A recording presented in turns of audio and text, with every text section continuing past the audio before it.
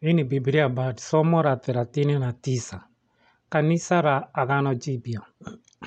Somo hili linaeleza ni nini kanisa la Agano Jipya kama lilivyofafanuliwa katika Biblia. Utangulizi. Habari na siku njema.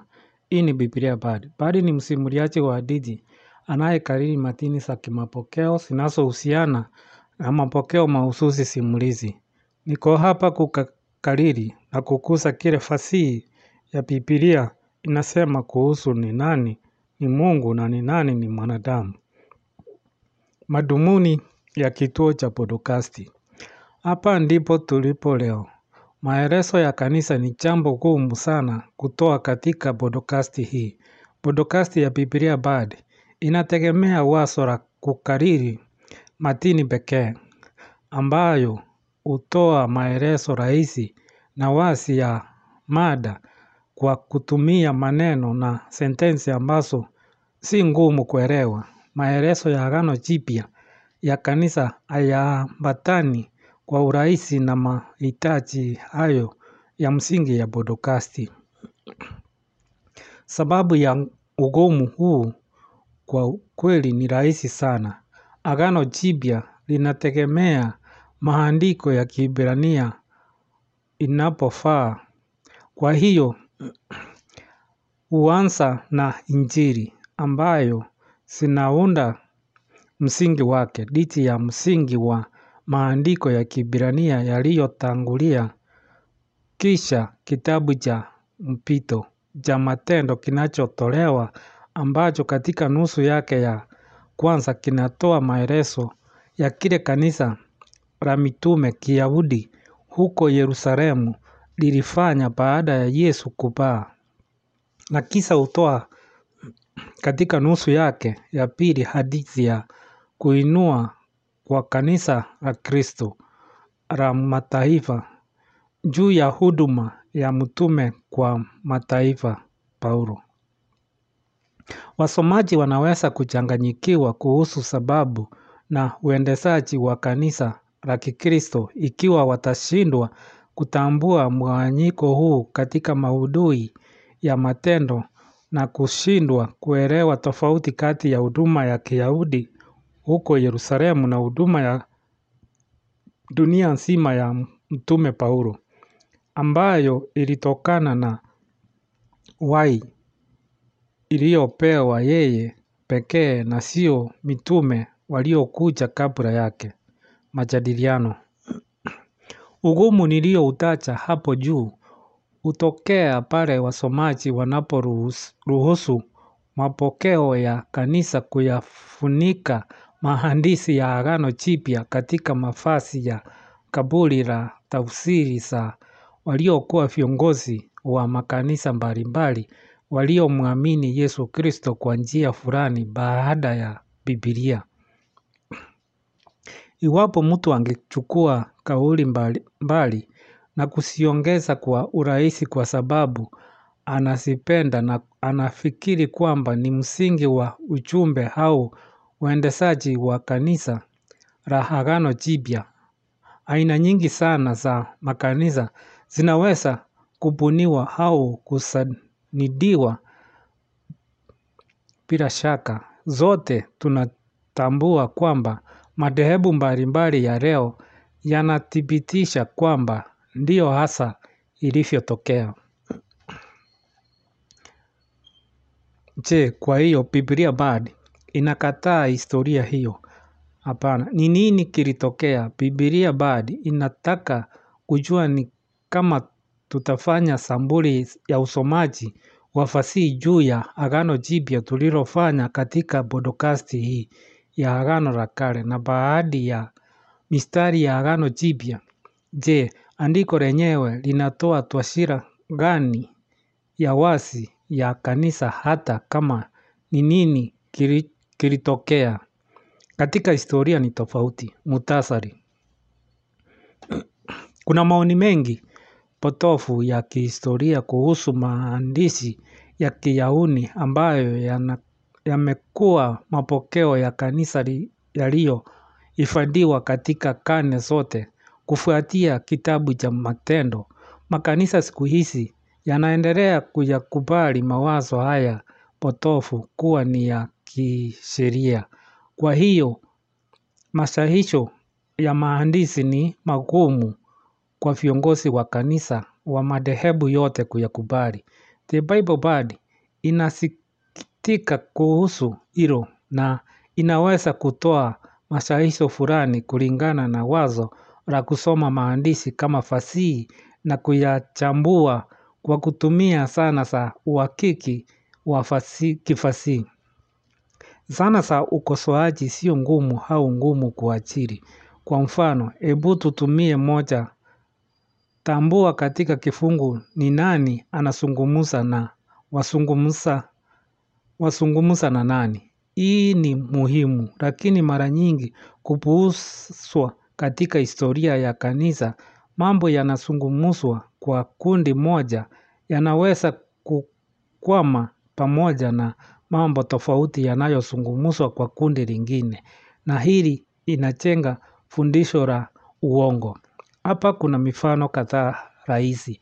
Katika Matendo 2 mstari wa 1 mpaka 5, kuja kwa Roho Mtakatifu kwa waumini kama alivyoahidi Yesu kwa wanafunzi wake. Hatimaye kunaonekana, lakini wafasiri wa baadaye wamefikiri kwamba utimizo huu wa unabii wa Yesu unaashiria mwanzo wa kanisa la Kikristo. Hii ni sahihi kabisa. Andiko hilo linasema wasiwasi wakati wa hotuba ya Pentekosti ya Petro huko Yerusalemu siku ya Pentekosti kwamba ni Wayahudi pekee wanaohusika katika harakati hii ya Mungu, ambayo Petro anahusisha na utimilifu wa maandiko ya Kiebrania kutoka kitabu cha Yoeli. Maoni yote ambayo ni muhimu kuelewa hadithi hii kutoka kwa kitabu cha Matendo ni kulinganisha maudhui ya ujumbe wa Petro kwa Wayahudi waliokusanyika Yerusalemu na ujumbe wa Injili ya Paulo. Kama ilivyotolewa sehemu nyingi ikiwa ni pamoja na Wakorintho ya kwanza 15 mstari wa 1 mpaka 11, wakati maudhui ya jumbe zote mbili ni kweli. Hata hivyo tofauti kati yao zinahitaji maelezo kwa sababu wasikizaji na wasemaji ni tofauti. Maelezo haya yanapinga dhana kwamba shirika na desturi za kanisa la Kiyahudi Kikristo huko Yerusalemu zilikuwa sawa na shirika na desturi za makanisa ya mataifa kama ilivyofundishwa na Paulo. Katika Wakorintho ya pili 1 mstari wa 13, Paulo anasema, kwa maana hatuandiki neno lote msiloweza kusoma wala kuelewa. Kile ambacho Paulo anaandika kwa makanisa kuhusu Injili ya neema na ufufunuo wake wa kusudi, shirika na ujumbe wa kanisa la Kikristo ni tofauti sana na kile kilichoandikwa katika Biblia kuhusu kusudi, shirika na ujumbe wa kanisa la Yerusalemu. Hapa kuna mmoja tu wazi. Katika Matendo 1 mstari wa 6 mpaka 8, Yesu aliyefufuliwa amesimama pamoja na wanafunzi 11 kwenye mlima wa Mzeituni kabla ya hajapaa kurudi mbinguni. Kumbuka, mwanafunzi Yuda alijua baada ya kumsaliti Yesu. Andiko hilo linasema basi walipokutana pamoja wanafunzi wakamuuliza, Bwana, je, kujua nyakati na tarehe ambazo Baba ameweka kwa mamlaka yake wenyewe, lakini mtapokea nguvu ikiisha kuachilia juu ya yenu Roho Mtakatifu, nanyi mtakuwa mashahidi wangu katika Yerusalemu na katika Uyahudi wote na Samaria na hata mwisho wa nchi. Maoni. Kauli hii imeratibiwa kimakosa katika historia ya kanisa kama agizo kuu la kanisa, sio ni maelezo ya huduma ya mitume kwa Wayahudi wa ulimwengu katika jaribio lao la kuwaleta Israeli kumkubali Yesu Kristo aliyefufuka kama Masihi wa Israeli. Kama shahidi wa kufufuka kwake, Matendo 1 mstari wa 22 unaona mitume huko Yerusalemu wanapendezwa na daima wanajali ufufuo wa Yesu, ambao kwao kwa Wayahudi ulikuwa muhimu sana. Wakati waumini wa Injili ya neema iliyofundishwa na Paulo wanahusika sana na msalaba wa Kristo. Wakosoaji wanaweza kusema kwamba vikundi vyote viwili vya waumini viliamini ukweli wote kuhusu maisha na kifo cha Yesu. Kwa hivyo haijalishi, kwa kutumia tu mbinu ya kifasihi ya kuelewa ni nani anayezungumza na ni nani wasikizaji wao, tunaweza kutambua kwa urahisi kwamba mbinu mbalimbali hutumika kufikia hadhira mbalimbali, na tofauti hizo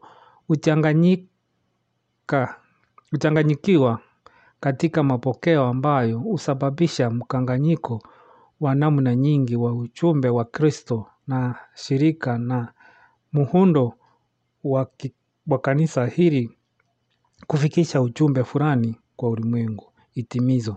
Hivi ndivyo Biblia bado inavyofanya kazi. Marudio mafupi yaliyolengwa kwa karibu. Hakuna vikwazo, hakuna njia za sungura. Fuata Biblia bado kwenye Twitter, Instagram na Facebook. Tuma Biblia bado maswali au maoni yoyote unayopenda kutoa kwa bibliabard@gmail.com. Nimefurahia kusikia kutoka kwako. Asante kwa kunisikiza.